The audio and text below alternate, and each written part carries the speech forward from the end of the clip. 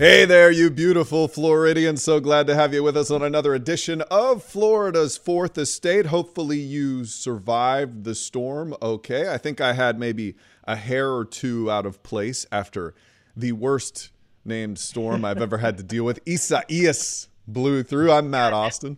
We didn't survive the name of the storm. We survived the storm just fine. It's just the name of the thing that got everyone. My brain was not capable of saying the name of this. Every time I saw it, my brain read Isaias. It would not change. That's basically how it's spelled. Yeah. Wait a minute. First of all, who are you? Hey, my name is Matt Austin. Who are you? You just went right. You just launched right into it. And I'm Ginger Gadsden. Welcome to Florida's Fourth Estate, everyone. Good to have you. Look at how she critiques my intros. Look at this. It's like you are totally my work wife, by the way. Yeah. Well, listen, somebody's got to keep you in line at work, and it's not me. Yeah. So we are so excited. We have a great show, I feel like we always do, but this week in particular, because we're going to talk to a guy who I have admired for a very long time. Those of you who are CBS News watchers, you know the name Bill Harwood. And when it comes to anything space related, this is your go-to guy. He has been doing this forever, and it's just a chance for us to pick his brain, especially since we've had the historic launch and now the splashdown. So he's going to join us to talk about what happened this during splashdown that shouldn't have happened, and maybe talk about the future of space and where we go from here. So it's going to be an exciting conversation. I always get really riled up when we get to talk about space because we live in Central Florida with the Space Coast. So yeah, you're going to nerd out for sure. We do want to say hi to the folks joining us. We've got David who's saying good morning to us, and I think there was an update in my software. Look, you can actually see David on there. Cindy says, Ginger, I see your kitty in the plant. Yes. Lucky is going to make many appearances during this. I am sure of it. So she got in the office and I can't get her out. I don't have time to catch her. So it's fine. Yeah, she's going to walk over a cord or something. We've got some crazy Floridians doing, Floridian things this week, Gigi. Again, isn't that always the case? The thing that, we still have this pandemic going on and everyone is trying to get back to work and trying to get back to normal. And some of the people who are trying to get back to normal and earn a living are these Lyft and Uber drivers. So, and when you hear what happened to this one particular driver, he's just trying to stay safe. He has a plastic barrier between him and the passenger, which it looks just like a plastic shower curtain. And it's just something that this guy, a passenger, was so upset about. The car, you see the attack here, the car is still moving when this guy just basically puts this guy in a headlock. And it's just the most disgusting thing you could ever see. And listen to what he has to say, because he was upset from the get-go. Matt, you have the sound queued up? Yeah. Here we go. You got this for your career, for you to drive a car. You put this in your car, you installed it yourself. Look at that. It's crazy. He's like, you got this for your career. Yeah, and for my life and for your safety as well. And he just rips it down and puts the guy in a chokehold while the car is moving. Another thing, there's someone else in the car too, another passenger who doesn't even bother to help this guy. I mean, thankfully it ended with the Lyft driver not being hurt, which I don't know how that happened, but it just is one of those things where this pandemic has triggered people in so many ways. And I know this guy probably, the way he was talking, he sounded like he had a little bit to drink. A little bit? Yeah. For sure. Yeah, I think he drank a pool before he went in there. But he did have a friend in there. Not only did he have a friend with him, he had his friend's 7-year-old child in the back seat as he attacks a driver who is trying to drive a car. So I don't understand it's the same thing when people are mad at people who wear masks. If they're just trying to keep themselves safe. Obviously, this driver was really concerned about the virus, wanted his people to feel safe and separated from him. So he puts up this, it looked like saran wrap or something, which would not be easy to do in your car. And his reward is he gets beat up and in a chokehold. In a chokehold. Yeah. Oh, well. Crazy. What are you going to do? Yeah. Florida. We have Jacqueline weighing in. She says, people have gone crazy. That is so messed up. Poor Uber driver. And Emily Register is joining us as well. The thing's so close to the passenger. Was it too close, she's saying? I don't know. It looked like he was fine when he was talking about it. That's for sure. More Floridians gone wild. There's a guy, they had the PPP loans, the Paycheck Protection Program. If you're a small business, this was a lifeline from the federal government to give you some of that money, help you pay people so you didn't have to furlough them or fire them altogether. I'm sure everyone who got it was really honest about it. Oh, yeah. This was it was the perfect system, except for this one guy. In Miami, there was a gentleman who's 29 years old and apparently owns a couple of businesses. So he applied for the PPP program. Somehow he got nearly $4 million in PPP loans. This is a little piece of the complaint here. His name was Mr. Hines, and he spent his PPP money on dating websites, luxury jewelry, clothing retailers, resorts. He also spent some of the funds to buy a 2020 Lamborghini sports car, which, much like Isaias, I cannot pronounce. It's so fancy. He spent $318,000. It was put in his name as well as the company's name. Wow. And he, this is money people really needed. A lot of businesses were able to stay afloat with this PPP program. And I just read an article this morning as I was researching this. A guy in Texas did the exact same thing, bought a Lamborghini as well. It's almost like they did it as just a thumb in the eye, to the government who's trying to help people out. So it's really sad. Unconscionable. And it's keeping legitimate people who really need that money from getting it. It's I would have respected him more if he got the money and just like maybe paid, the mortgage for some of his friends or something. But to buy it at 2020, not even used Lamborghini. Yeah. Brand spanking new. It's wild. So, all right, we've got one more crazy story. And now, your Floridian of the Week. So this week we're talking space, and we thought it was appropriate that our Floridians decided to try to crash the party. We have this big historic moment this week. There's splashdown of astronauts, Bob and Doug. They return, and then look at this: all of these boaters charge the capsule. They get close to this thing, which is a really terrible idea, both for them and the crew. It is dangerous. This wasn't just one boat. This was several boats. Here's Jim Bridenstine talking about this. That was not what we were anticipating. The boats just made a beeline for it. There are things that we're going to look at that we can do better next time for sure. Yeah, from what I understand, this capsule, Gigi, is just covered in toxic stuff from re-entering the atmosphere, and it could have been dangerous for everybody. And it was one of the reasons that it took them such a long time. It took them a little more than an hour to make sure everything was clear before they opened the hatch and got these guys out. So who knows what they, could have been exposed to and what those boaters may have been exposed to had they gotten even closer than that. But I just can't imagine. And people, I posted that on my Facebook page. People got upset. They're saying they have every right to be where they needed to be because they're taxpayers, so they pay for this. And I was like, it's not about being a taxpayer. It's about these two American heroes who did so many things to get back here safely. I'd hate for them to splash down and you be the person who screwed it up. So anyway, and on that note, we're going to introduce our lovely guest today, CBS news correspondent, and I call you a space expert. You're a space correspondent because you talk about many things, but space, I really believe, is your forte because you've been covering the space program for how long now, Bill? Oh, let's see. I think I started full-time in 1984, and then for my college paper, a couple of shuttle missions before that. So it's been a long time. Yeah, it's been a long time, which is why we love having you and your wealth of knowledge. Tell us a little bit about what you thought about the historic liftoff, and they spent a couple of months in space, and then the splashdown, because, these are two big moments for this country. Yeah, they really are.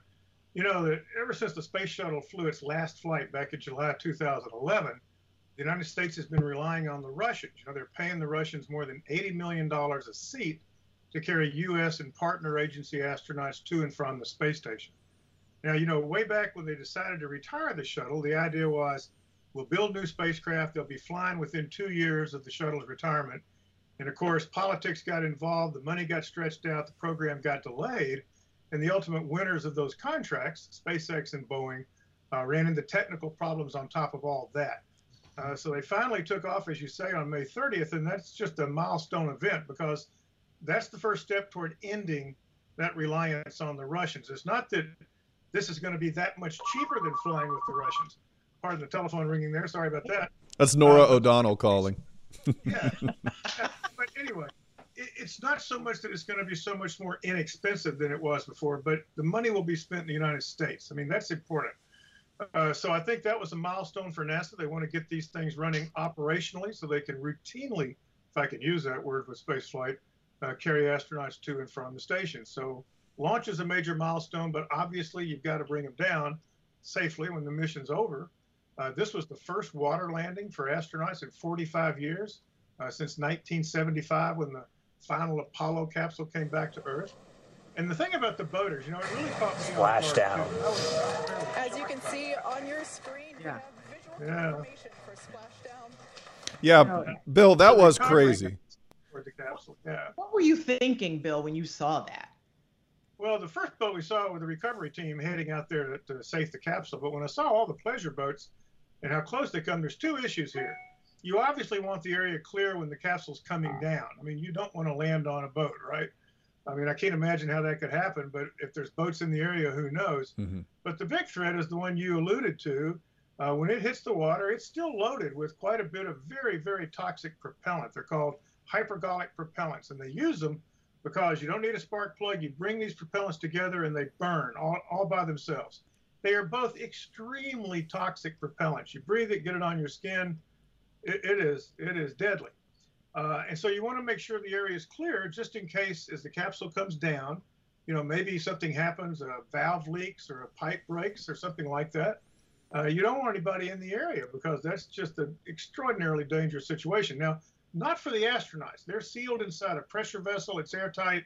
They're not exposed to anything in there except normal breathing air. But, you know, a boater within 20 feet, 20 yards of that capsule, you're absolutely within range. So it's alarming. And, you know, when you think about those old Apollo splashdowns, they were way out in the ocean. I mean, there weren't any pleasure boaters out that far. So I think when we start thinking about routine landings in the Gulf or just off the shore at the east coast of Florida, that's something they're going to have to take more seriously, no question. The Coast Guard's going to have to step up and really police that. They ended up in Pensacola, and so that's a really narrow area. So people probably could figure out, even if they didn't give the actual coordinates. You know, I think NASA said next time we won't tell them we're going to splash down. That's probably a good idea. I had the worst just vision in my head of some drunk guy with like a cigarette hanging out of his mouth, jumping onto the capsule and pulling out Bob and Doug. Please tell me, Bill, that could not happen. There's got to be a code or something on the door to keep something crazy from happening, right? That couldn't happen. And plus, there was one they call them fast boats. It's a ship carrying recovery personnel for SpaceX. I mean, they were there. I mean, they would have kept anybody from doing something as crazy as that. But just being in the area is a dangerous thing. And so that's why clearly they're going to have to take some steps to prevent that down the road. Yeah. Yeah. But other than that, don't you feel this was, and you mentioned it a little while ago, it was such a successful launch and landing, and people forget that this is still just a test, which is why there were just two of them who went up there this time. So what can we expect moving forward now? Because it went as flawlessly as it could have. Well, you really put your finger on it. It went as flawlessly that we could see. You know, the whole point of a test flight is there's just gigabytes of data from all the sensors, navigation, computer stuff. They're going to go back and review every bit of data that was collected during the launch, a free flight to the station, the undocking reentry, and make sure it really was as flawless as it seemed to all of us. And it certainly seemed that way to me, because they want to make absolutely sure they're not missing something. This was a test flight, as you say. Now, assuming all that goes well, and I have no reason to believe it won't, they will be able to declare the Crew Dragon vehicle, this SpaceX capsule, operational.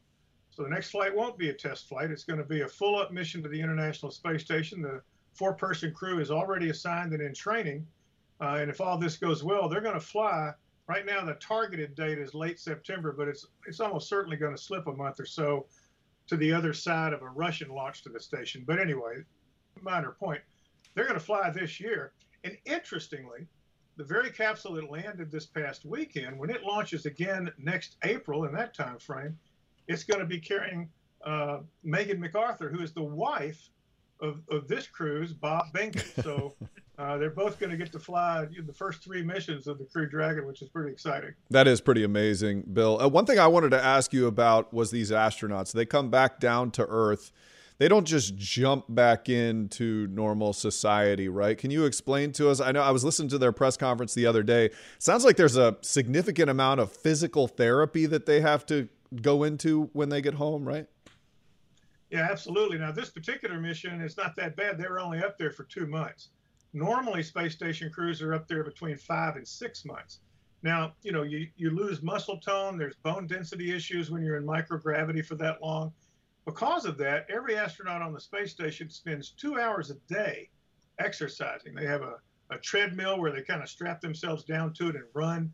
They have resistive training like you're lifting weights. They do that 2 hours every single day in that 6 months they're up there. And when you watch a crew come down on a Soyuz mission who's been up there for 6 months, they do not walk at all. They're carried out of the spacecraft on stretchers. They undergo a full month of really intensive physical therapy, and that's roughly how long they say it takes you to kind of get your land legs back after a mission like that. So it's going to be just the same for people coming down on the SpaceX ship as it is for those coming down on the Russian Soyuz. Lots of physical therapy to get back in shape again. And all of that serves as data for the medical folks that are trying to figure out how do you keep crews healthy on a really long flight to Mars, for example. They've got to be healthy when they get there so they can climb down a ladder and walk around on Mars. And then they face an equally long trip coming back. So all of the stuff they're doing on the space station feeds into that, and hopefully will lead to better therapies for astronauts down the road going to Mars.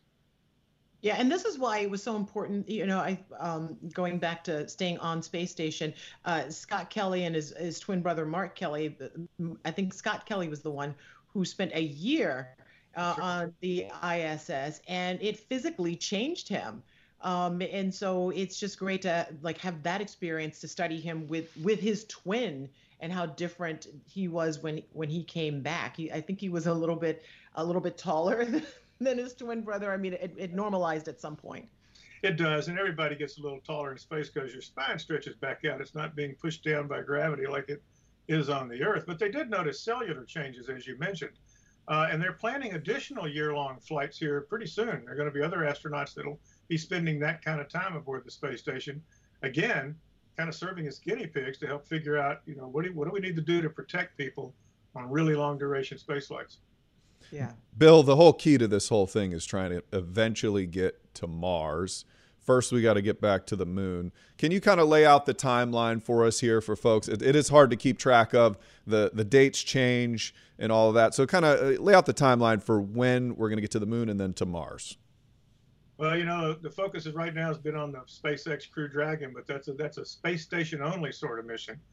NASA's Artemis program is focused on getting to the moon. This is a push by the Trump administration to put boots on the surface by the end of 2024.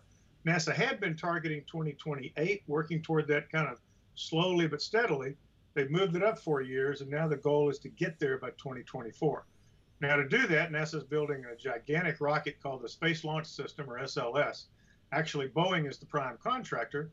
The big core stage of that rocket right now is down in Bay St. Louis, Mississippi, getting ready to undergo what they call a green run test, where they're going to fire up these engines and run it on the launch pad for a full duration firing to make sure that it's working okay.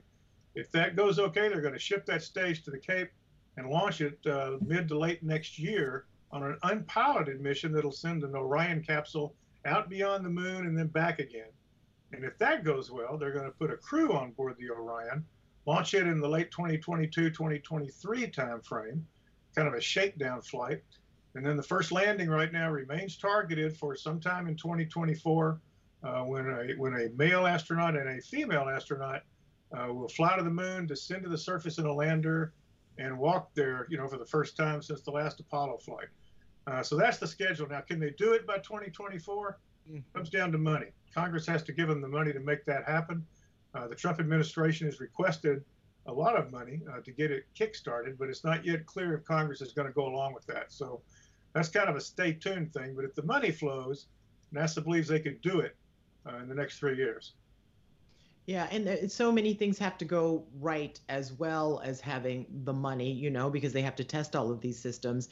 Do you feel we'll ever get back to a point where, because remember when the shuttle programs, it became routine when it would take off and land, so much so that until something tragic happened, we didn't pay attention to it again. Do you think we'll get to a point with this where it's going, because with what Elon Musk is doing with SpaceX and the reusing of the rockets, it really does seem like it has become something that is normalized now, but it really isn't.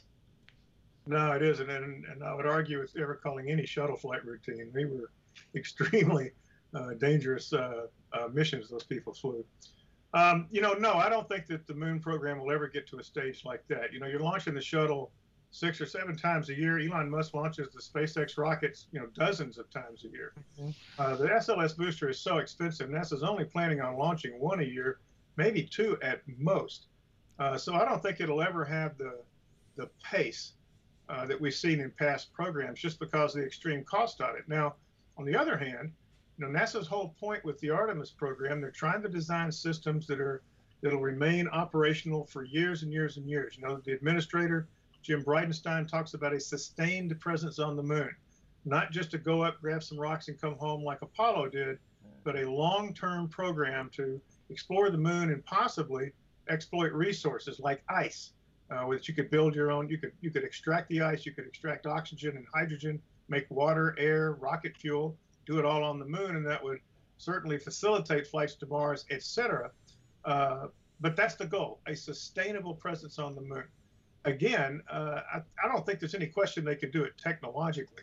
The question comes down to what is the support in Congress and the White House to pour the money in to make that happen, and that's just a big question mark. I don't have an answer to that. Bill, I would love to ask you how you could make rocket fuel out of ice, but I don't think we have that kind of time on this podcast. That sounds absolutely incredible. But I do want to ask, there are several companies who are angling to try to be our basically space exporter here. But the one we hear about all the time is Elon Musk and SpaceX. Are they that far ahead of everyone else, or are they just better at branding? Like, I'm just curious as to if we're rating the companies as to who's maybe in the driver's seat right now. Is SpaceX in the lead? Because it sure appears to be so. First of all, remember, ice. That's what the shuttle used for fuel on its main engine. So just FYI on that one. Okay. Elon has shaken up the industry. There's no question about that. Building reusable rockets, he's lowering the cost of it. His ability to launch, rocket after rocket after rocket is extremely impressive. But to get to the moon and to carry the kind of hardware for interplanetary spacecraft, he's building a new rocket called the Starship that will dwarf anything that's flying now. But he's a long way from launching that one. That's not here yet. And don't forget Jeff Bezos, the owner of Amazon. His company, Blue Origin, if you ever drive over here to the Cape, he is building huge facilities here to build his own rockets and spacecraft. And he is going to be a player down the road. In fact, he's won one of the contracts to build a lander for the Artemis system to carry astronauts down to the moon's surface. So, Musk certainly has the visibility. He's got operational rockets flying right now, but you can't rule out the Bezos and Blue Origin.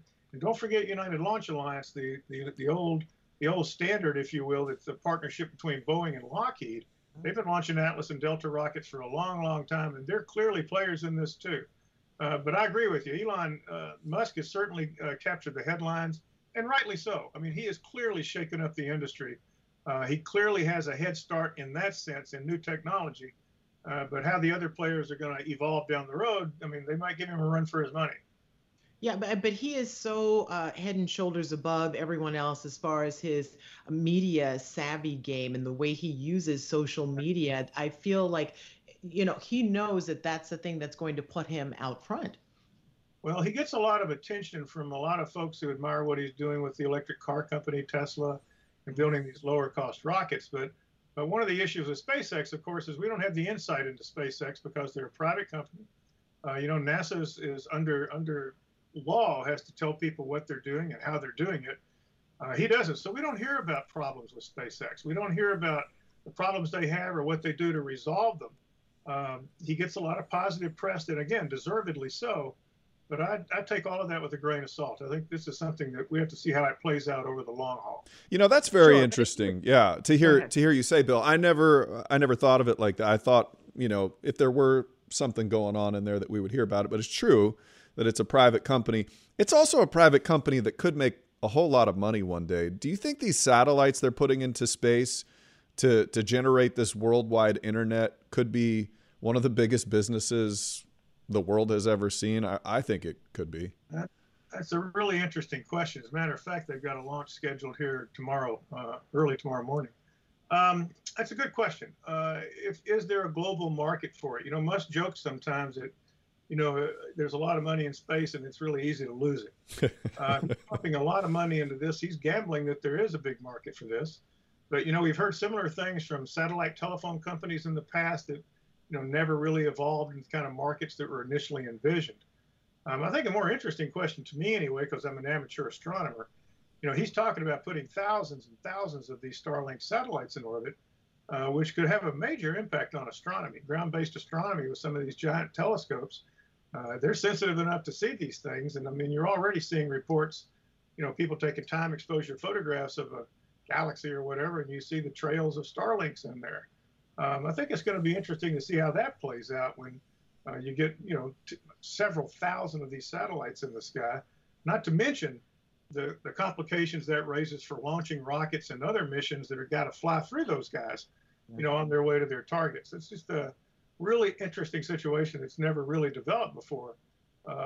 Musk and the Starlink guys think this is all going to be just fine, and they could sell a useful service around the world to people who would not normally have internet access. People in the middle of nowhere would be able to pull high-speed internet down from satellites passing overhead, and that's clearly a good thing. But the other parts of it, all the launches, the sheer volume of satellites, the impact on astronomy, space navigation, all of that, that's kind of an open question right now too. Yeah, but as an amateur astronomer, are you a little irritated because we can see Starlink with our naked eye? we can see it from the ground. You can see them in their initial orbits, but they usually raise them to an operational orbit, and at that point, they become much, much dimmer. And I don't think people, I certainly haven't seen them like that. And SpaceX, to their credit, they're doing quite a bit to try to minimize the reflectivity of these satellites. They put sunshades on board. They've experimented with some darker, I call it paint, but darker coatings on the things to make them not reflect sunlight as much.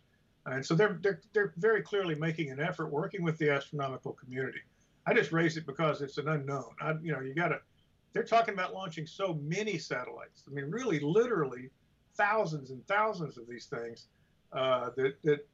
okay, well, it may well all work out like that. Maybe not, though. I'll tell you what, those things did a low pass the other day, and people saw that line of dots across the sky, and they called the newsroom. I mean, we were getting blown up with what is happening. Is there an alien invasion? It could freak people out, Bill. It is impressive. But, if it gets people out looking at the sky, that's not a bad thing either. On any given night, if you've got a clear sky, you can see satellites. They're visible about an hour to an hour and a half after sunrise. I mean, before sunrise, and an hour to an hour and a half after sunset, when we're in shadow, but the satellite's still up in sunlight. So it's reflecting back and you can see them. I watch the space station fly over all the time. The Hubble Space Telescope, you can see them quite easily. The Starlinks are much smaller. They don't reflect nearly as much light. And at the altitude they're supposed to operate at, I don't think most people will see them once they've boosted to their operational orbits. But big telescopes probably can. So that's what we're talking about here. All right. Good stuff. Well, Bill Harwood, thank you so much for giving us a little insight into the space industry that is such an exciting place right now. Our Space Coast, certainly the capital of it. And Ginger, I'm proud of you for not nerding out too much during this interview. Well, I kept it cool.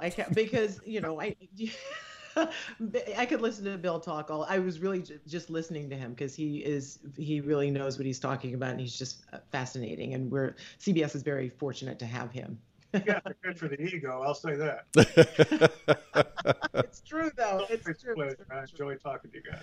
Yeah, thank you, Bill. A pleasure as always. Bill Harwood, thank you so much. Thank you to everybody who's joined us on the chat today here for Florida's Fourth Estate. We'll have another episode for you next week. Have yourself a fantastic end of your week and weekend. Thanks for joining us.